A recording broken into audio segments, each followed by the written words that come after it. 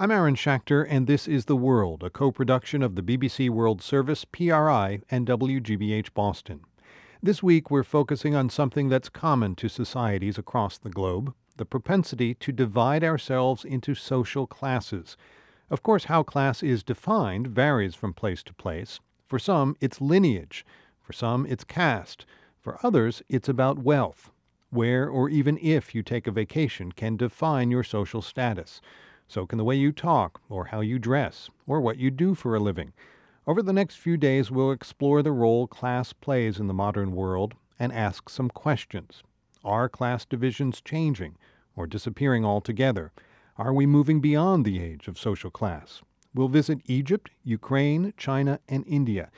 But we begin in a country long known for its social divisions, Britain. And we'll look at a generational study that offers some clues to the nature of social class. The study's current director, Diana Koo, says it began just after World War II, when British health officials commissioned a report on births. They were worried that the British population was declining and that women weren't having children, and why was that? So in March 1946, it was a week in that March that they chose to interview all the mothers who had a baby, and that was about 17,000 babies. The report surprised officials. It showed that the birth rate was rising. It also showed stark differences in things like birth weight and survival in the first year of life, depending on social circumstances. Koo says the physician who wrote the report decided to stay in touch with more than 5,000 of the families and keep tabs on their health. And he saw that here was an opportunity to follow up a sample of these boys and girls and to see whether the kinds of things he was discovering about how the world they were born in as babies, were those kind of social inequalities going to continue. Indeed, those inequalities did continue to affect the health of participants as they grew older. And even though Britain launched a program of social modernization to tear down its antiquated class system, the lives of those babies born in 1946 were largely dictated by the class they were born into. We have this belief that somehow people can go right from the bottom to the top, and, that doesn't happen, actually. Today, we're going to hear from two of the participants in that British study, and we're going to focus on their education.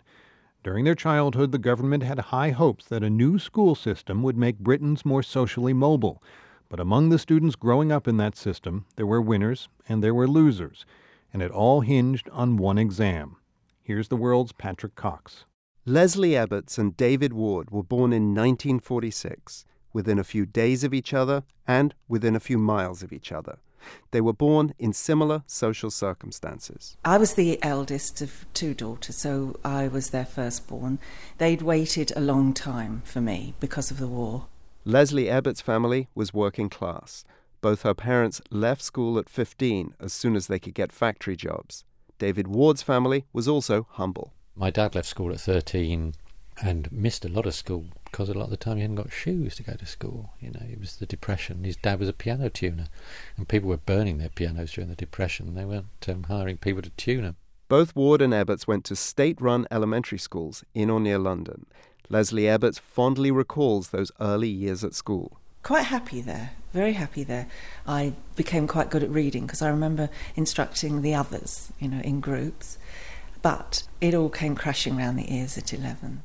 What came crashing round the ears was an exam that recently had been introduced by the British government. It was called the 11+. If you passed it, you went to one type of school. If you failed it, you went to another.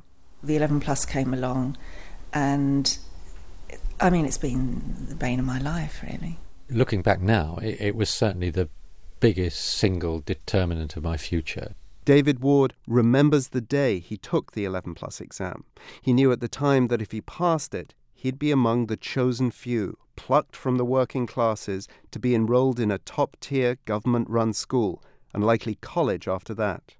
On the morning of the exam, he says that's what he was thinking about as he walked into a grand, unfamiliar building. And it's a great classical fronted place with big steps and a colonnaded portico, and there's you in your 11-year-old little shorts and funny shoes and shirt going in to take this exam in this place. And it was daunting. You knew that a lot was to happen on this day, and a lot hung on what happened on that day. A terrifying moment, but Ward passed the exam, along with 3 others in his class of 60. They had earned themselves places in elite schools that in Britain were called grammar schools. At his new school, Ward was exposed to many new things and new people, including a teacher who drove a flashy car and lived in central London. We were going to see a play in Greek at a place near him, so he invited us for supper, and I didn't know what supper was, so we all turned up, 3 or 4 of us, and he was playing Handel sonatas on his stereo, and this supper included olives, which I'd never seen before, and so you're in this amazingly sophisticated atmosphere, and he sort of gave me a glimpse of another world. Ward liked what he saw. He went to college and then became a reporter and turned it into a career at the respected national paper The Guardian. It's a career that a generation before would have been nearly impossible for a working-class kid. But now that route from humble beginnings through the 11 plus and grammar school to college was open, and many people took it, among the most prominent 5 British prime ministers, including Margaret Thatcher. But for all the benefits of the few who passed the 11 plus, what about the others, the majority who failed? They were sent to schools called secondary moderns. The British government tried to explain its new 2-tiered school system in public service announcements. Well, now, Janet, you've come to the secondary school, secondary modern school. You know that is what it is called, don't you? Yes, we were rather sorry Janet failed the 11 plus. Well, I hardly think that failed is the right word, Mrs. Kitchen. She would have failed the test had she been selected for the wrong school. And therefore, if she's been selected for the right school, then she's really passed the test. Many parents didn't buy that argument, and secondary moderns quickly became viewed as places where ungifted children ended up, where they were housed until they were old enough to go to work. That's how Leslie Ebbets saw it. We weren't really educated to become anything more, whereas I think at grammar school you really were. Ebbets didn't go on to college. No one did from her school. But she did become successful. She got a foot in the fashion industry and started writing articles for the popular press and doing spots on the radio. She'd visit boutiques frequented by celebrities. So I just went round and found out, where Jagger was getting his boots or, whatever it might be. And then I'd go on a Saturday night and reel out all this stuff and everybody lapped it up. And then I got a job on a magazine called Rave, which was just fabulous. I got a pad in Chelsea, I had an orange mini, and I suppose it was 2 fingers to people who called me a failure at 11. 2 fingers being the British version of the middle finger. And yet Ebbets couldn't shake the feeling that she'd been denied an education and a certain type of life. She was making money, but in Britain, class is about more than money. And Ebbets' choice of profession wasn't held in especially high esteem. Had she passed the 11 plus and gone on to grammar school and college, she thinks she would have risen to a more respectable career. Even now, failing the 11 plus plagues her.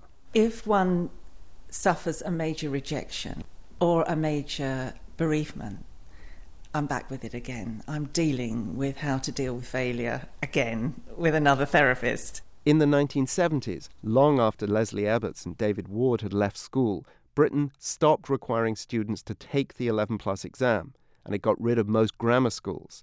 The 2-tiered school system had become unpopular. The majority of kids were failing their exams and going to secondary modern schools, and their parents, many of them, thought the system was unfair. Compounding this was research showing that the 11 plus was culturally biased in favor of the middle and upper classes. The government responded to the public outcry and made the 11 plus exam optional. But just when grammar schools were being phased out, social mobility began declining. Was it the 11 plus exam and grammar schools that made the difference? Oxford University sociologist Adam Swift has studied this issue.